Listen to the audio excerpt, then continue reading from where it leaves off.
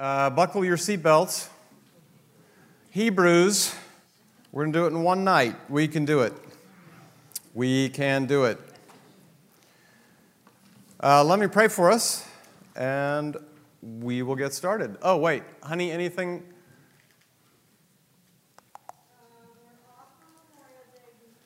Memorial Day Sunday, which is like the 26th. No class the 26th. Yeah. We've gotten some emails. Are we off for Mother's Day? No. So do something for your mother and then come to class. Your mother would want you to come to class. She would encourage you to come to class. All right, let me pray for us. Father, thank you for your word. I pray your Spirit would lead us and guide us in all truth.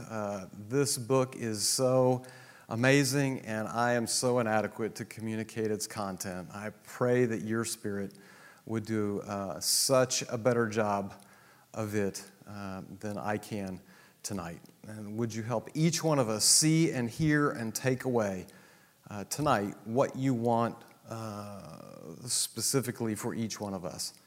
Would you be our teacher tonight, please? We need it, and we ask you for it. In Jesus' name, amen. Okay. Whoops. No. Okay, here's what I've been trying to tell you. Children of Israel started in Egypt. God delivered them, remember? They came out by grace through faith under blood. They passed through the Red Sea. They went to Mount Sinai where God gave them His word. They went here, and this is Kadesh Barnea. Kadesh Barnea. Remember what happened here? God said, go up there. And they said, we're going to send spies. And God said, okay. They were gone 40 days. They came back. 2 said go. 10 said no. Remember as you're telling your kids, your grandchildren, 2 said go. 10 said no. The whole nation rebels and says, we're not going. And God says, Burger King, have it your way. He says, you want to die in the wilderness? You're afraid your kids were going to die in the wilderness? You're going to die in the wilderness. They change their mind and say, no, we're going to go. We've rethought this, Lord, and we're going to go. And he says, I'm not going with you. They go anyway. They get wiped out, and they wander the wilderness for 40 years. When we start Joshua, the second generation is on the scene, and that was the end of Deuteronomy, is Moses is talking to the second generation, and Joshua then is going to take them into the promised land. And so last time I told you, we kind of walked through this I actually did it in a very confusing way.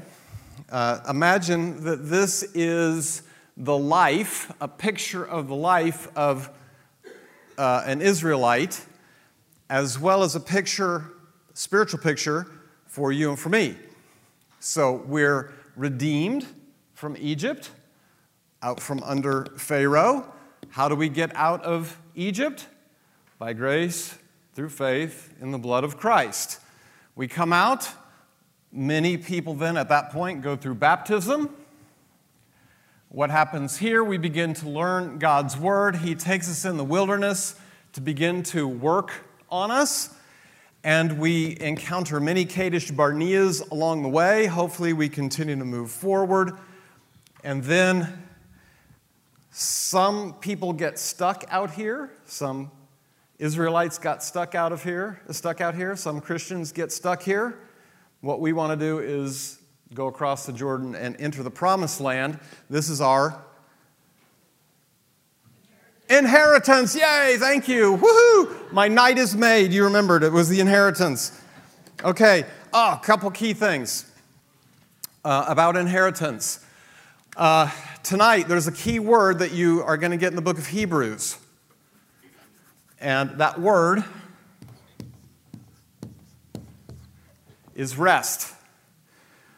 Now, I don't know what you've been taught about rest and the Promised Land and Hebrews, but let me let you in on a little secret. God said they were in the Promised Land, they were going to be at rest. Yes? Remember that? And the writer to the Hebrews refers to this. They're going to be at rest. Were they at rest here? Were there enemies in this land? Did they have to fight the enemies? So whatever rest is, don't start thinking rest in Hebrews equals heaven. Do you understand what I'm saying? Heaven, there will be no battles. So we can't equate what you think of as rest as heaven. You have to put it in terms of it's your inheritance, and it's the place where you stop trying to earn or keep your salvation. Why can I be at rest? Because I've been saved by grace through faith in the blood of Christ. How am I kept? Hebrews 7:24 and 25. Jesus is at the right hand of the throne of God praying for me every day. Daddy, he sinned, but I got that one. I covered that one too. Daddy, I see that one. I've taken that away by my blood too.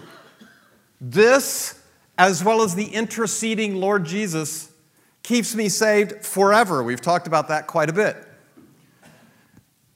That's why this rest doesn't mean heaven in Hebrews. Now, there's once or twice that it does, but anyway, I'm not going to point that out. You'll have to figure that out. Other than that, don't get confused. Many people have been taught in the book of Hebrews, rest equals heaven. Rest doesn't mean heaven. It means that place where you are in God's best. You've ceased working. You're at rest. Assignment completed. There's still going to be battles to be done, as we found out in the book of Hebrews. They're still fighting things, right? Some of it is they're fighting themselves. They're fighting their own beliefs. But don't go to crazy places, okay? Everyone nod your head like this. Okay, now if you didn't understand it, okay, don't raise your hand. I don't want to see. I don't want to know. Hopefully within a few minutes, you'll get straightened out here. Okay, Hebrews.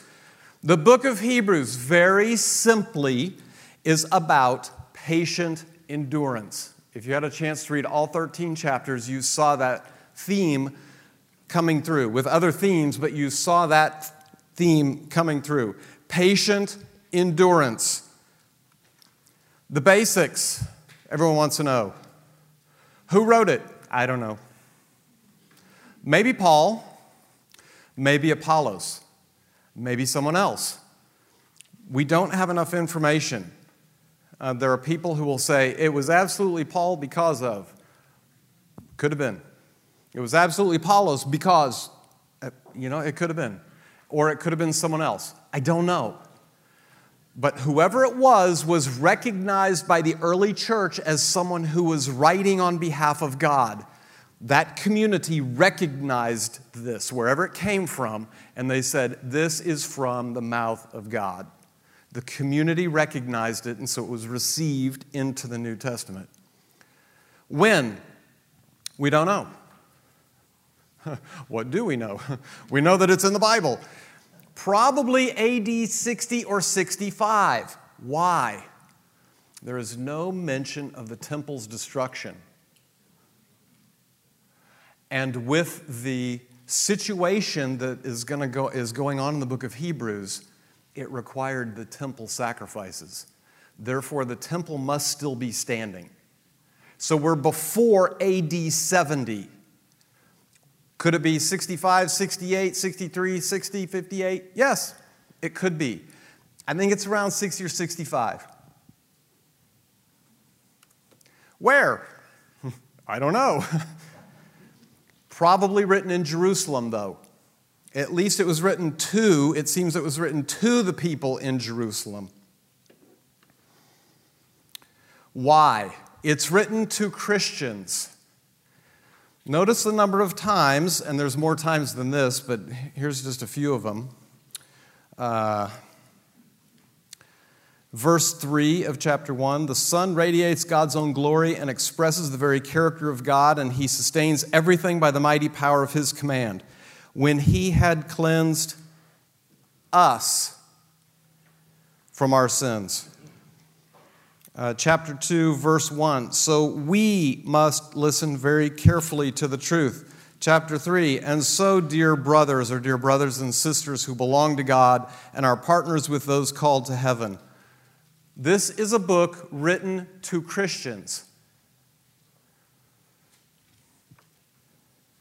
It's written to people who have been redeemed from spiritual Egypt by grace, through faith, under blood.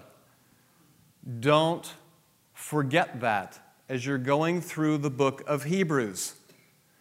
The book of Hebrews is a marvelous book of encouragement. It's also a horrifying book of warning. But I don't want you to go so far with the warning, as I said last week, that you start getting into a lot of spiritual mischief. There's just no reason for it. It's a misunderstanding of what the author is basing his connection to the Old Testament on, and he's going back here. He's going back to Kadesh Barnea. Who are the people from Kadesh Barnea? People who were redeemed from Egypt by grace through faith under blood. They went through the Red Sea. They knew God's word. They got out here, and what did they do? They rebelled against the word of God. Did that go well for them? No. This part of Numbers it's a warning. The book of Hebrews, wonderful encouragement, patient endurance, fearful warning. There's some warning stuff in Hebrews that we don't talk about as much because we don't know what it means. Like, oh my gosh, I'm going to lose my salvation or something. No, you're not. But there's warnings in the book of Hebrews that we all need to pay attention to. It's written to Christians. The situation in Jerusalem seems to have been going something like this. In those early centuries, if I came to Christ, particularly as a Jewish person, the persecution would have been intense. I would have lost my job. I might have lost my family, depending on what happened. And you say, oh my gosh, that's crazy. That doesn't happen today. Oh, it does. It does around the world. Okay, I would have lost my job, maybe my family. Not necessarily death, but they may have just kicked me out, disowned me. Okay, so if I have no money and I can't get a job,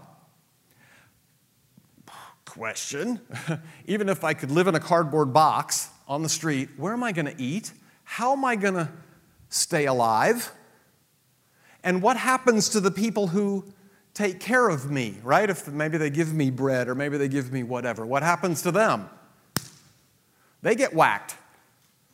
This is extreme social pressure, persecution, right? Does that make sense? This is what's happening to the Christians in these very early decades of the New Testament. These Christians, and it seems that these were probably primarily of Jewish origin Christians living in Jerusalem, they come up with a great idea, they think. What we'll do is we'll go back to Judaism and we'll escape the persecution. I mean, what else are we supposed to do? How do we live? Now, we'll still be Christians, but we're going to kind of come back here to Judaism. And we're going to hide out under the guise of being Jews again so that we can live. Part of me says, gosh, I can't blame you. The writer of the Hebrews has different thoughts, though. And he basically says, don't do that. This book is about don't do that. So what he does is he presents the superiority of Christ and everything about him in order to encourage and motivate them to remain known as Christians, patiently enduring what's happening. Hebrews 11, it may even mean your death, but death is better than going back to Judaism. There's the book of Hebrews. We can go home. Got it? All right. Within that big context now, let me kind of take it apart. They are at this Kadesh Barnea tipping point. They're retreating back into Judaism, beginning to look and smell and talk like Jews again, not like Christians who have come out of Judaism. They're at this tipping point, which is why there's warnings in this book. And the writer, whoever he is writing to prevent further regression or retreat back into Judaism and to promote patient, faithful endurance, which has always been the hallmark of faith for God's people. So that's how he's aiming this book. Here's the big question the book of Hebrews is trying to answer. What is the Lord's counsel to those who are in a time of forced, in quotations, forced patience? Press in and press on. What is the Lord's counsel to those who are in a time of forced patience? They did not want this situation. It has been forced upon them. What is God's counsel to them? It's not retreat to Judaism. It's not run away. It's press in and press on. Follow the example, Hebrews 11, of those who've walked before you in faith, and then follow our great example of it, and that's the Lord Jesus. Okay? What he's going to do to encourage them and exhort them is he's going to begin painting this wonderful panorama of how much better Jesus and his work is than Judaism. That's what the bulk of Hebrews is. So as you're reading through it, and you're like, oh my gosh, we're going Moses and houses and angels, and then there's covenants, and there's blood, and there's what is... Here we go. Here's the 3-part outline to the book of Hebrews. This is it. Christ is a superior person, 1 through 6. Christ has a superior priesthood, 7 through 10, and a Christian's superior life principle, 11 through 13. That's it.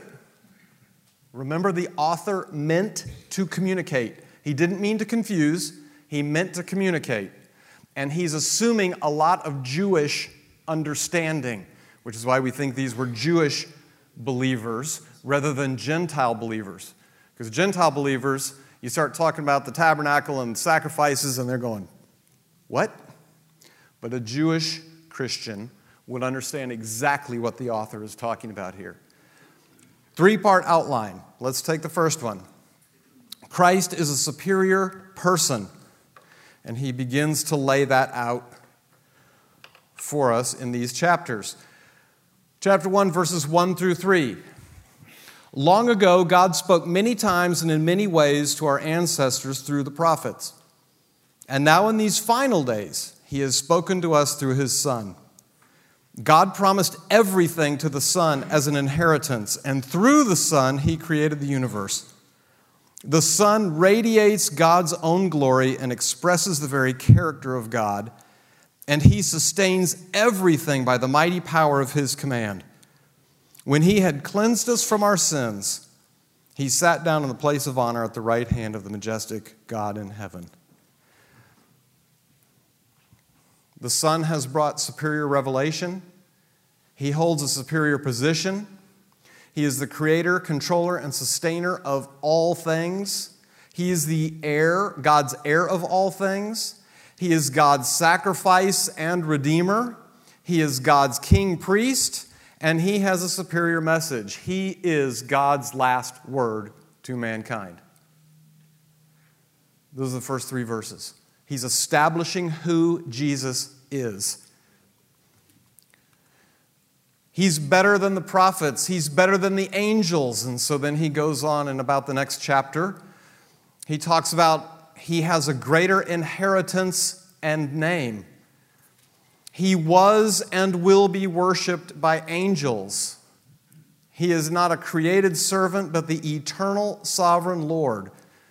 He is now seated as God's king priest, and he is the son, not a servant. That's why it says in verse 14, therefore, angels are only servants, spirits sent to care for people who will inherit salvation. So he's comparing and contrasting the Lord and his message to the prophets, then to the angels. He's a superior messenger to the angels. Pause. This causes the author to go, whoop, parenthesis. Let's chat. And so chapter 2, 1 through 4. So we must listen very carefully to the truth we have heard, or we may drift away from it. What is the subject of this sentence? The truth. We must listen very carefully to the truth we have heard, or we may drift away from it. What's the author's point? I've just told you he's better than the prophets. He's better than the angels. The message he's bringing is better than either of those. Puts on the brakes. We'd better pay attention to this better messenger with a better message, or else we will drift away from it. What are we going to drift away from? It. The Word of God. So he says, do not drift from God's Word. God has spoken. Take heed how you respond. If in the earlier days these things happened when the prophets spoke or the angels spoke, how much more do you think God's going to be paying attention to what his son said? Right? And you'd be nodding your head going, well, yeah, that makes sense. That makes sense. I mean, if that's what he did in those days, whoa, here goes the son. I'd better pay attention. Because what does God know we're likely to do?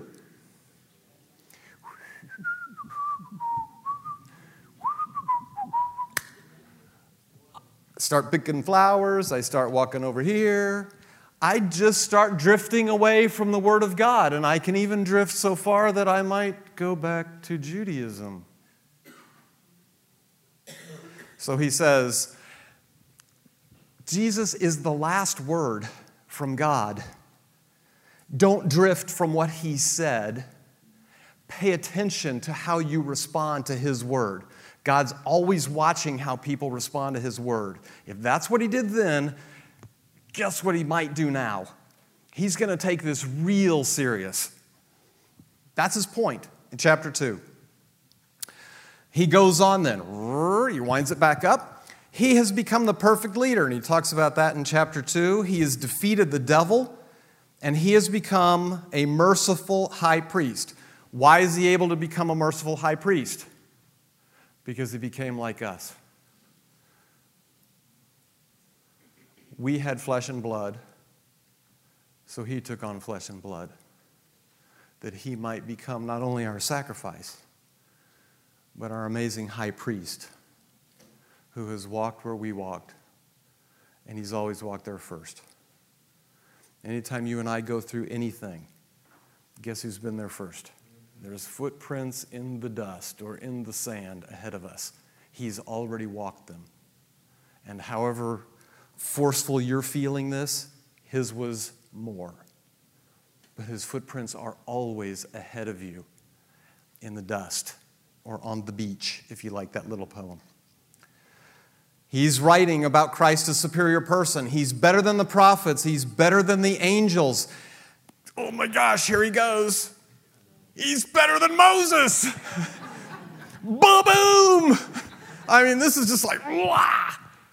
I mean, if you're a Jewish person, I mean, even Christians, we hold Moses in high regard. If you're a Jewish person, I mean, this is, I had a really good friend growing up. His name was Jack. He happened to be Jewish.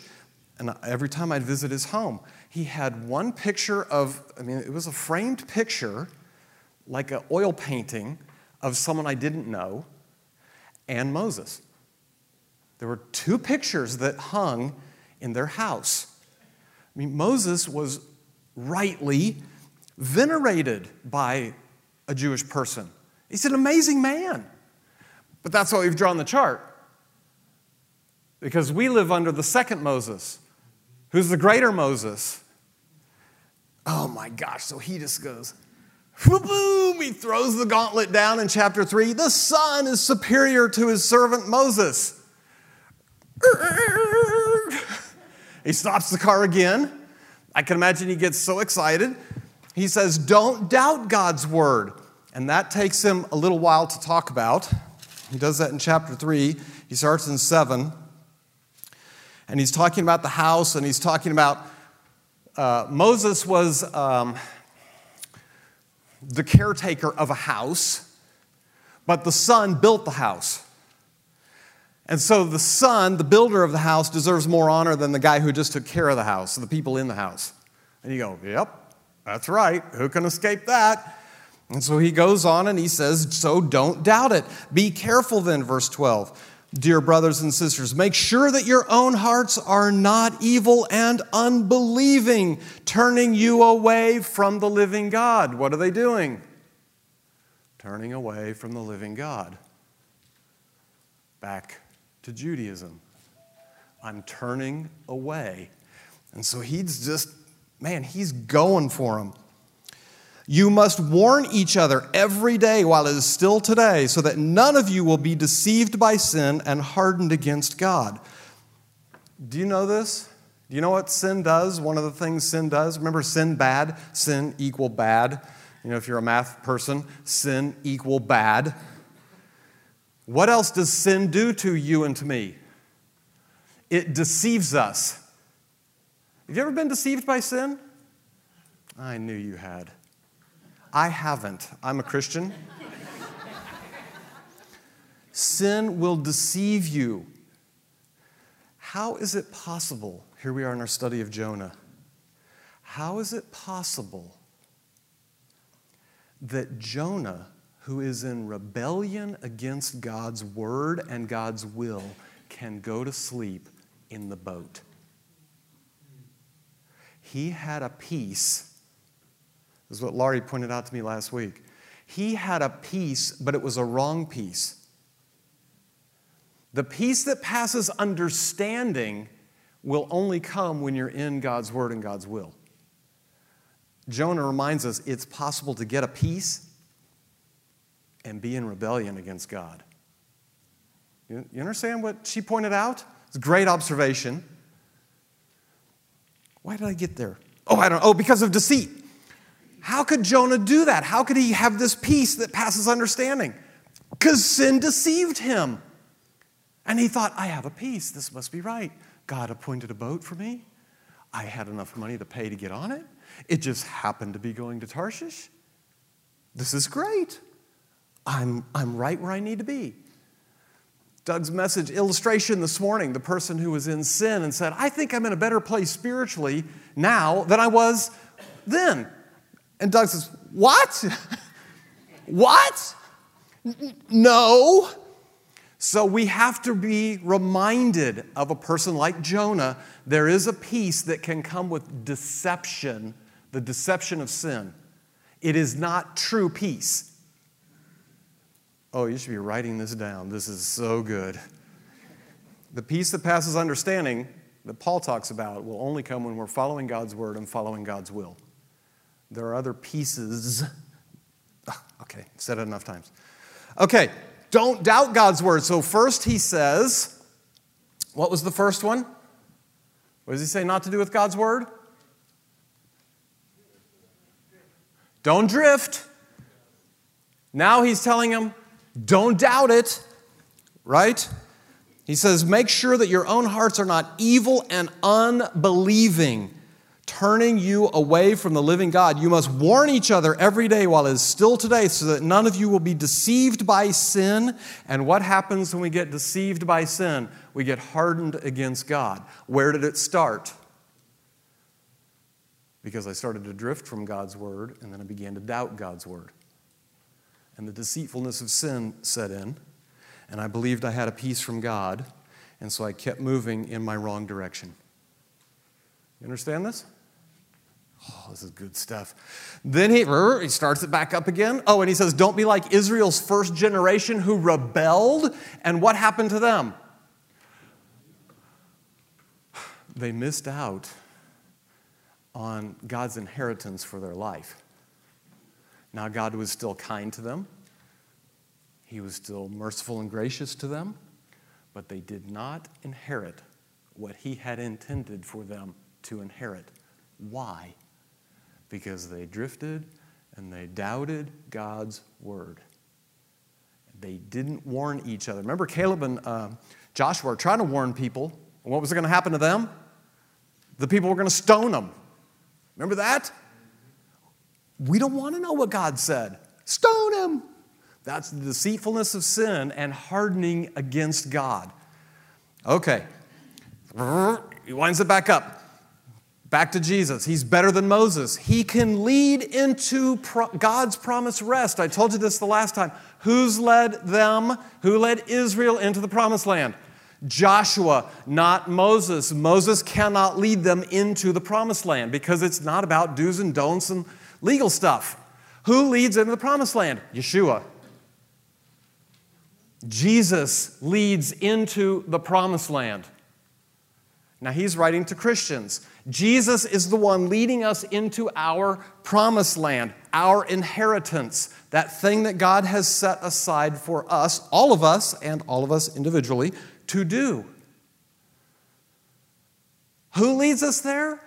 Jesus, not Moses. Okay, he's a superior leader for God's people. Ooh, golly. You begin to see what the author is doing here? Say yes, you begin to see what the author is doing here. Thank you. Keeps me going. And this guy writes a lot of stuff. Oh my gosh. Okay. Here's what the author is doing. I know you're beginning to see it, but we're going to keep painting the picture.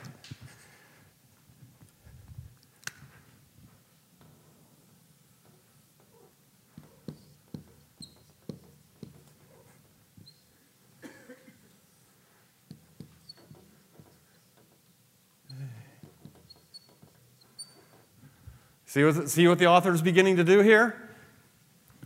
Okay, you want to go this way? What's this? This is better in every way.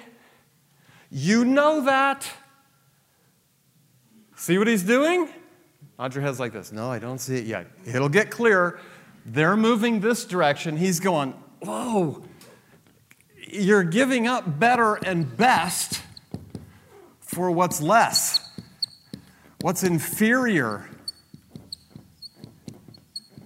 By the time he gets later into Hebrews, right, this doesn't even work. That's why the priest had to keep giving sacrifices over and over and over and over. This doesn't even work, and you knew it. And you left this to go to this. Why are you coming back?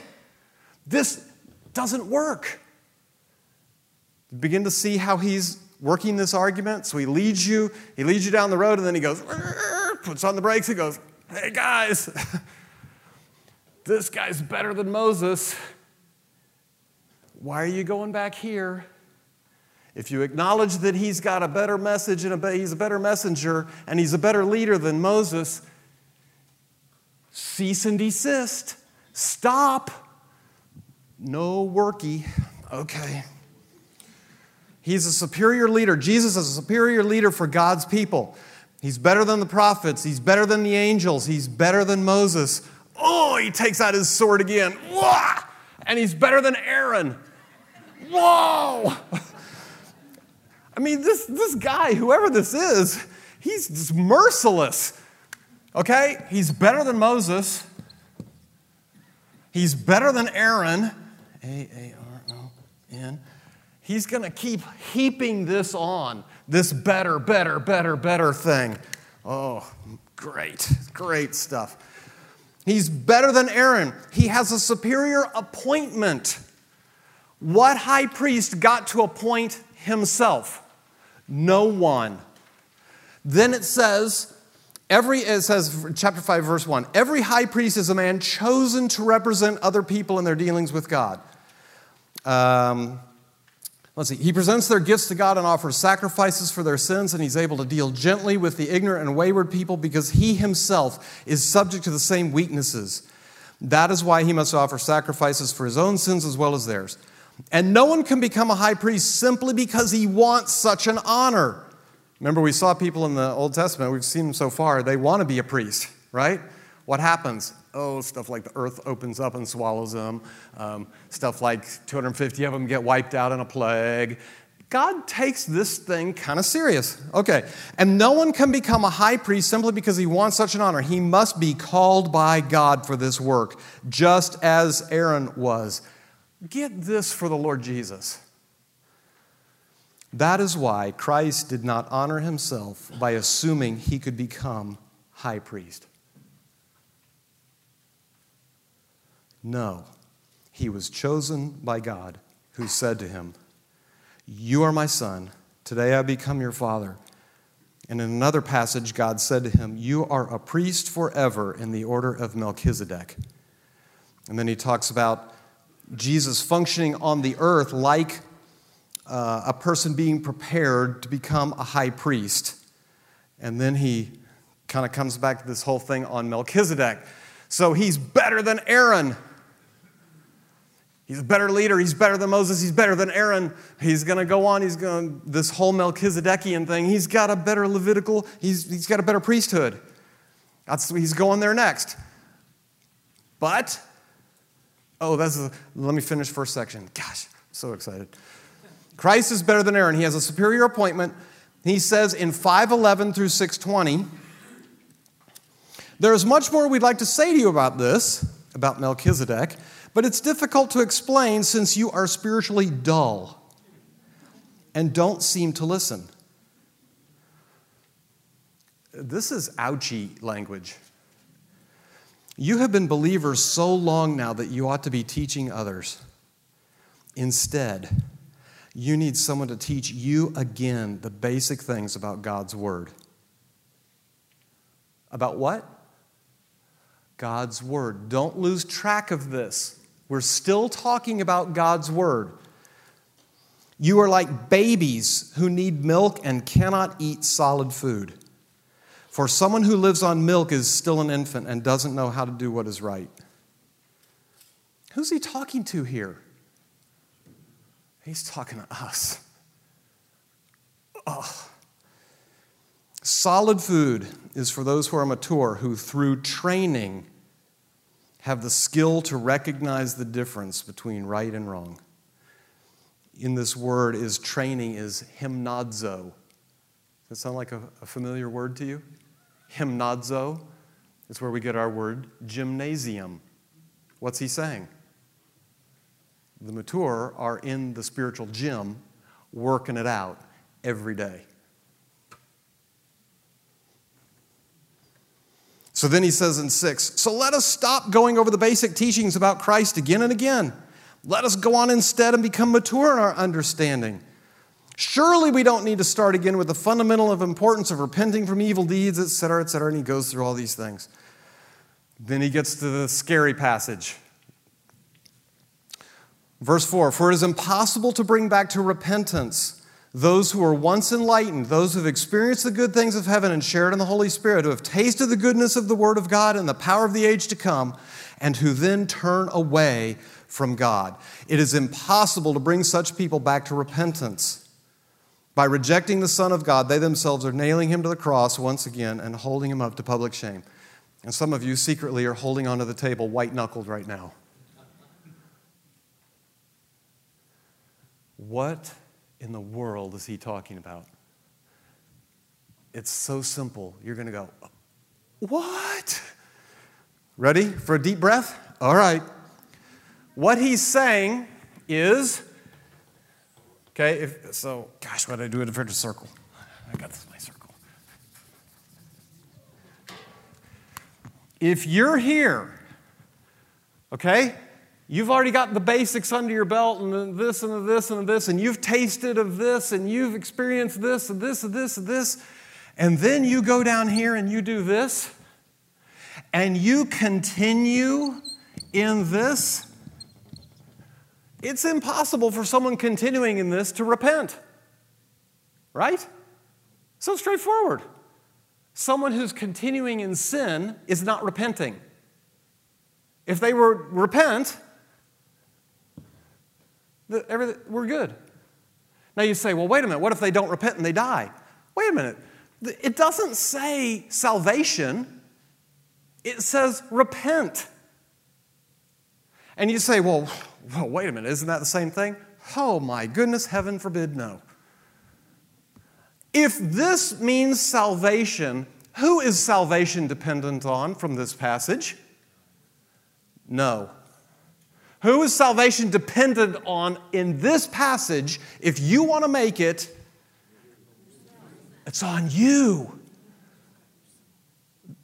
This is ridiculous. This is contrary to every New Testament teaching. It cannot mean you lose your salvation. Because it's impossible to restore me back to repentance. Well, then Peter's lost. I mean, you deny Jesus 3 times, you're probably out of the club. While Peter continued in his sin, he was not repenting. Once he repented, what did the Lord do?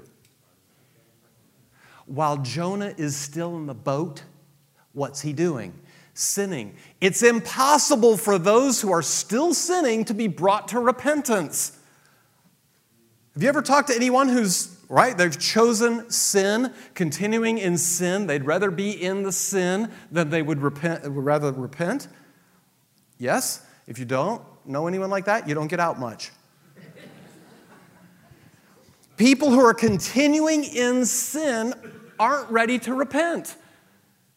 Number 2, it doesn't say salvation, it says repent. Why? Because it would be contrary if it were salvation to every other New Testament teaching. And it makes salvation dependent on me. That is something I do not want. One more piece of information. Beginning of chapter 6, it says, so let us stop going over the basic teachings about Christ again and again. Let us go on instead. Go on instead is an interpretation, but it's of a passive verb. In a passive verb, the action is being done to me. I am not doing the action.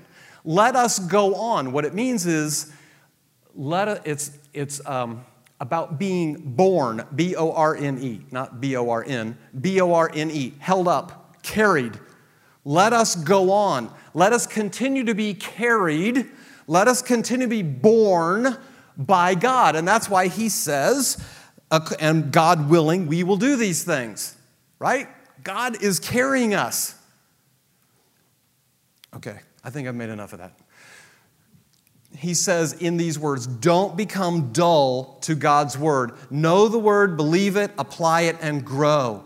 Why? Because he is a superior priest for his people. Section 1 summary. Christ is better than the prophets. He has a superior message. He's better than the angels. He's a superior messenger. He's better than Moses. He's a superior leader. He's better than Aaron. He's a superior priest. What are you thinking? Look, he's so much better. And you knew that. But you're trying to escape persecution, and this is the way you're choosing to do it, but what you're doing is you're throwing Jesus under the bus.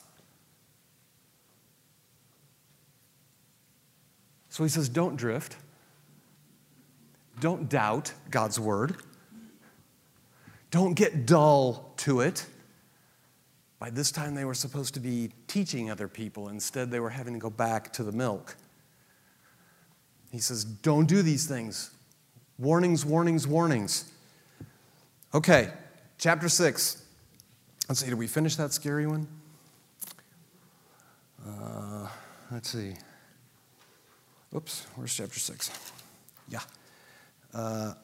Here's the other scary part. When the ground soaks up the falling rain and bears a good crop for the farmer, it has God's blessing. But if a field bears thorns and thistles, it is useless. The farmer will soon condemn that field and burn it. What's rain? Blessing. Okay, blessing is falling on all these people in his analogy here. What happens if the ground doesn't produce fruit? Farmer's going to burn it off. Does he destroy the land? No. But the fruit's gone. Remember the first generation? He didn't burn the land, but he burned any fruit they had. 1 Corinthians 3, some of us may escape the flames, but have nothing left on the other side. Same warning. Watch out. Watch out. Dear friends, verse 9 of chapter 6, even though we are talking this way, we really don't believe it applies to you. We are confident that you are meant for better things, things that come with salvation. For God is not unjust. He will not forget how hard you have worked for him and how you have shown your love to him by caring for other believers as you still do. Our great desire is that you will keep on loving others as long as life lasts in order to make certain that what you hope for will come true. Then you will not become spiritually dull and indifferent. Instead, you will follow the examples of those who are going to inherit God's promises because of their faith and endurance. Christ is better than the prophets. He's better than the angels. He's better than Moses. He's better than Aaron. Now he moves on. He's got a superior priesthood. Okay, if that wasn't enough for you, here we go again. He's part of a better order. Melchizedek. What? Melchizedek. Woo. He's Melech, which is king in the Old Testament, and Tzaddik, righteousness. He is the king of righteousness. Melchizedek could be a Christophany, an appearance of the second person of the Trinity. Possible. In fact, most people would say that's what it is. Some of the rest of us would say, it's probably a guy named Melchizedek, and he's still special, but the writer to the Hebrews grabs this snapshot that we have of Melchizedek, and he makes a comparison between that guy who shows up out of nowhere and who blesses Abraham, and then poof, just as fast, he's gone off the scene. And so we have this little snippet in Genesis of this guy named Melchizedek. And the writer of the Hebrews goes, you know what? He's like Melchizedek. Wow, what? And listen to all these things he comes away with from Melchizedek. The Melchizedekian order is superior to the Levitical order. Why? Because Aaron, through the loins of Abraham, paid tithes to Melchizedek. Therefore, Melchizedek is better than Levi, Aaron, the Levitical priesthood. Okay? Does that make sense? The other reason is because of Jesus' indestructible life. When the high priest changed, guess what? If you were friends with that high priest and he died, you might not get your prayers and stuff taken care of the same way you used to.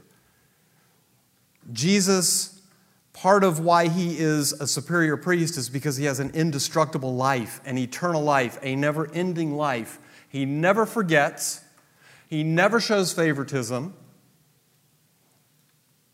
He's always at work on our behalf. He also has God's oath. No one else had God's oath. Because of Jesus' own purity and holiness, he's a superior, part of a superior order, and his ministry is unrivaled in its effectiveness. Let's see, 725. You know this verse. Therefore, he, meaning Jesus, is able once and forever to save those who come to God through him. He lives forever to intercede with God on their behalf. He never forgets our story. He never forgets one thing you or I have done. He never neglects to bring that up to his Father in whatever way he knows needs to be prayed. His ministry is unrivaled in its effectiveness. Christ has a superior priesthood. He's part of a superior order. He's got a better covenant. He's got the new covenant rather than the old covenant. Gosh, really, 7:21 can't be. All right, we're going to go fast. He has a superior priesthood, a better covenant. It's new and better with better promises. It's not old, faulty, or out of date. The new covenant in Jeremiah 31, God says, I will, I will, I will. There is no if you will, then I will, which is the Mosaic covenant, the old covenant. If you, then I. This one is, I will, I will, I will, I will. And he promises inner transformation, spiritual blessing, and the removal of sins. Remember from our discussion, maybe in Leviticus, maybe in Exodus, I don't know. I don't remember. The high priest, can only bless the people out of the covenant that's in force at the time. So if the old covenant is in force at the time, the high priest, Aaron, can only give you blessings out of this suitcase of blessings from the covenant. Over here, there's a new covenant with new blessings. And the new high priest, the better high priest, the Lord Jesus, has better blessings to give us than Aaron had. And those are the things he blesses us with. A new mind, a new heart, forgiveness of sins, and the indwelling Holy Spirit. Those are the blessings that we have under the new covenant. And the Lord Jesus has given that to every person who says yes to him. He is a part of a better order. He has a better covenant. He ministers in a better sanctuary. It's not heavenly. It's heavenly. It's not earthly. It's the actual sanctuary, not just a copy of it. Unbelievable. Remember that God told Moses, when you build the tabernacle, make sure you do everything just like the plans I showed you? Where are the plans from? Heaven. You say, what? Read Revelation. Oh yeah, we'll get there. You will see almost every piece of furniture described in the tabernacle, in heaven, in the book of Revelation. Because that's the original from which God gave Moses the plans and said, make it just like this one. Jesus doesn't go to the earthly one where the other priests go. He goes to heaven. And he goes into the real one. It's the actual sanctuary, not just a copy of it. A better order, a better covenant. He ministers in a better sanctuary. He's offered better blood. His blood is superior in every way to the blood of bulls and goats. It's not superior, just lightly superior. What did the blood of bulls and goats do? It covered the sins for 1 year so that God could come back the next year at the Day of Atonement and decide if he was going to collect on the debt or not. Remember, that's what the Day of Atonement is. God says, okay, here's your stack of sins. I'm going to come back next year and settle up. And he would come back next year and say, you know what? Go ahead, we'll charge another year on this. When did God take care of the debt on the credit card? At the cross. That's why he says, in mercy, he passed over the sins committed beforehand. He charged them up, and Jesus had that on his account too. Not just ours, but he had that whole raft of sins that he took care of on the cross. His blood is superior in every way. And so what does he say in chapter 10? He says, don't discard God's word. Persevere, patiently endure. When you get to 10, 19, we can, is this crazy? And so, dear brothers and sisters, chapter 10, verse 19, we can boldly enter heaven's most holy place because of the blood of Jesus. Out of all the blood of Jesus has done so many amazing things. Here's one more amazing thing it's done. It lets you walk into the throne room anytime you want and say, Daddy, I need to chat. And you know what he does? Go away, son, you bother me. Nope. You know, whatever he's doing, he sets it aside. He turns in his chair to give you his full attention. And he says, Bill, I'm listening. The blood of Jesus has done that. Not me. The blood of Jesus has done this. Oh, my goodness. Okay. On and on and on and on and on. What else does the blood of Jesus do? John 1:29. What does the blood of bulls and goats do? Covers, hides. Behold the Lamb of God who? What does the blood of Jesus do? Takes it away. Where's my sin? It's no longer on me. It got put on him. And it no longer remains on me. That's why he can treat me as if I'd never sinned. Amazing. So the author says, don't discard God's word. Don't drift. Don't doubt it. Don't get dull to it. Don't discard it, but persevere, patiently endure.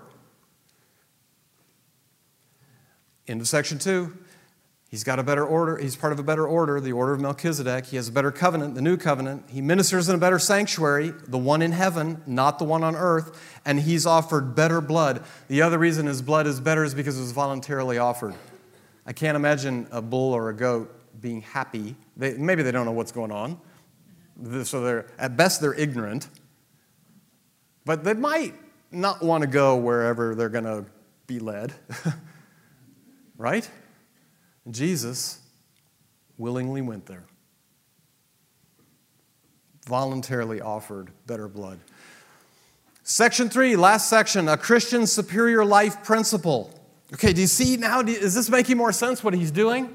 Hey, you guys, better. Why do you run back here? What's back here? Nothing. Nothing is here, but as long as you stay fixed on doing it this way, you can't have this. You can have it this way or you can have it this way, but you can't have it both ways. And you shouldn't have it this way because everything up here is better or best.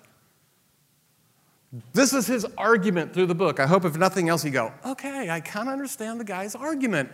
It's, why do you want to leave this for this? Well, because I can't eat.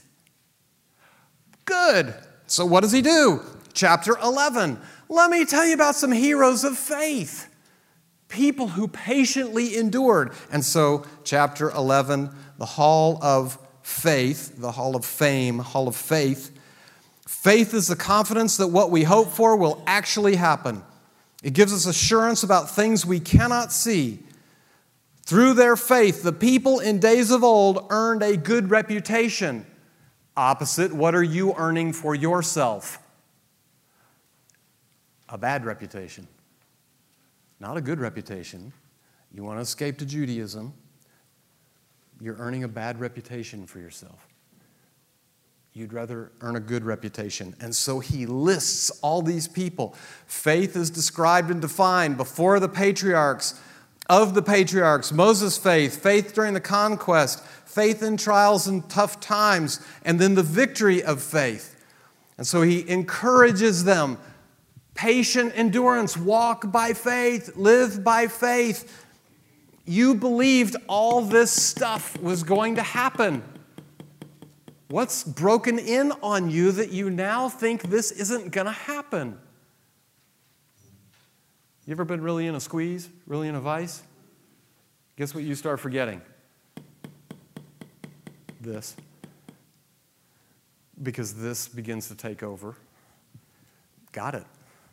Got it. That's why we're not supposed to forsake giving up meeting together, so that we can encourage each other when times get really, really hard. So he goes through the heroes of faith. He talks about the patient endurance of faith. He says, be encouraged by Jesus' example. If you're not encouraged by any of the Old Testament figures, be encouraged by Jesus, who for the joy set before him endured the cross, scorning its shame, and sat down at the right hand of the throne of majesty. If you can't go to anybody else, look at Jesus. By the way, even in the Old Testament, some people got delivered and some didn't in the hall of faith. But what does God say about those people? Chapter 11. Oh, seriously. Chapter 11, beginning in 35, the second part of verse 35. But others were tortured, refusing to turn from God. Refusing to what? You see what he's doing? Refusing to turn from God in order to be set free. They placed their hope in a better life after the resurrection. Some were jeered at, and then he goes through these horrible things that were done. Some died by, and then he goes through those things. Some this is verse 38. They were too good for this world, wandering over deserts and mountains, hiding in caves and holes in the ground. All of these people earned a good reputation because of their faith, yet none of them received all that God had promised. For God had something better in mind for us so that they would not reach perfection or maturity without us. So he goes through, be encouraged by Jesus' example, be assured of God's love, be assured of God's grace. And then 12:25, then he goes on and he gives one more scary warning. He says, be careful that you do not refuse to listen to the one who is speaking. Again, what are we talking about? The Word. The Word. Be careful that you don't refuse to listen to the one who is speaking. For the people of Israel didn't escape when they refused to listen to Moses, the earthly messenger. We will certainly not escape if we reject the one who speaks to us from heaven. What's he telling them? God takes his word seriously. This is a better word from a better messenger. And you'd better remember that God is watching and listening to how we obey his word. He doesn't just talk to hear himself talk. He speaks with a purpose. He speaks with life. He speaks life-giving words. And he wants us to then obey him and serve with reverence. Heroes of living by faith, the patient endurance of faith, the blessings of faith. 13. Oh, gosh, 12. Okay, someone asked me a question about this earlier. Said, okay, Jesus learned obedience by what he suffered? What? Remember reading that in chapter 5? Some of you. And you're like, what does that mean?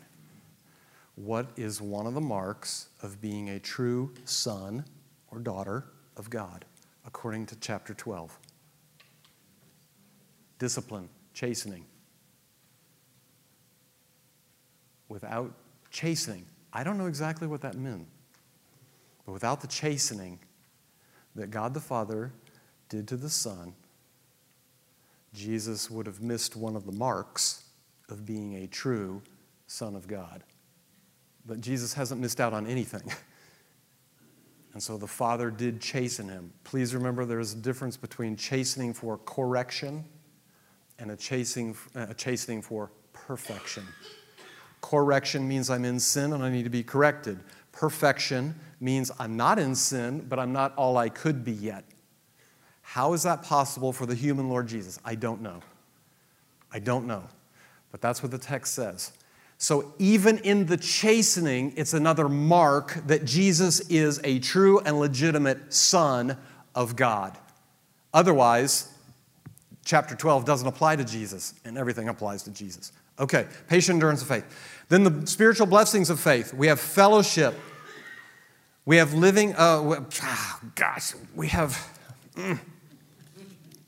it's so much. Gosh. Okay, well, we have these things. You can read them yourself. They're so good. We have fellowship. We have true price tags. We know what should be priority and what shouldn't be. Living in faith, walking with God, we know what should be high priority and what should be lesser priority, so we can live with contentment. Do you know how many people do you think these days are living with contentment? Do you? So that somebody says, I don't know what you got, but I don't know how you can be living with contentment. Don't you see what's happening? Don't you this? Don't you that? Don't you the other thing? How can you have contentment? I didn't used to. Let me tell you about my Jesus. You just got your pulpit.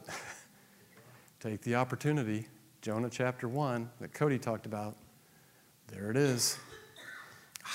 Sacrifices, living with joy. Oh, leadership, living in trusting submission. If he's really better, a superior leader, why don't we trust him? It's a blessing we have. He's ready, willing, and able to be trusted. You know, sacrifices, we can live with joy. Power, living with Christ in us. And so the last section, he goes through the heroes of living by faith, the patient endurance of faith, the spiritual blessings of faith. And he concludes with a faithful believer loses nothing of true value. You may lose your life, you Jewish Christian in Jerusalem. You may lose your life, but you will lose nothing of value. And you'll gain a good reputation for yourself and for Christ. He exhorts them and encourages them in this book to stay the course. Press in and press on, even though it's really, really hard. 5 exhortations from Hebrews. Don't drift from God's word. Don't doubt God's word, his character, or his power. Don't become dull to God's word. Don't discard God's word. Don't disobey God's word. Don't shrink back at your Kadesh Barnea. Are you at a Kadesh Barnea? Maybe with money. Maybe ends don't meet. And you're tempted right now to make your offerings optional. Maybe a Kadesh Barnea of friendship. Your circle is abuzz with social issues of the day. Better keep your head down and your mouth shut rather than courageously standing up for Jesus and a biblical worldview. Dreams. This isn't the way life was supposed to work out. By now I was supposed to have or to be, you fill in the blank. And so you're tempted to take matters into your own hands rather than waiting on God. Are you at a Kadesh Barnea? Look to Jesus. Listen to his voice through his word. Talk to him first and most and seek his help. Hold on to your confession, your testimony, your witness by faith, as the heroes of old did. Remember Hebrews 11:6. God is pleased with and rewards faith. I don't know how he will reward you. I'm not suggesting it's material, but God will reward faith. Press in and press on. Tonight, we're not going to take the time to do it. I had 2 little choruses because it says one of the things priests do in chapter 13, verse 15, therefore let us offer through Jesus a continual sacrifice of praise to God, proclaiming our allegiance to his name. And don't forget to do good and to share with those in need. These are the sacrifices that please God. So I've included 2 little choruses there. Sing these on the way home. Sing them tonight. Sing them tomorrow. Sing them to yourself. Sing them out loud. I don't care. Offer up a sacrifice of praise to God as is fitting for a room full of priests. For next week, back to the Old Testament, read Joshua 1 through 5. Let me pray. Father, thank you for your word. Thank you for Jesus. He is better. He is the best. would you continue to give us faith and patient endurance when times get tough, so that we may be found with a good reputation for ourselves and making a good reputation for you and for the Lord Jesus, that we would never bring you shame or dishonor, but only glory. We love you and we thank you for your word and for your teaching. Encourage us, exhort us tonight and this week with your word. And we pray, please, in Jesus' name. Amen. See you in a week.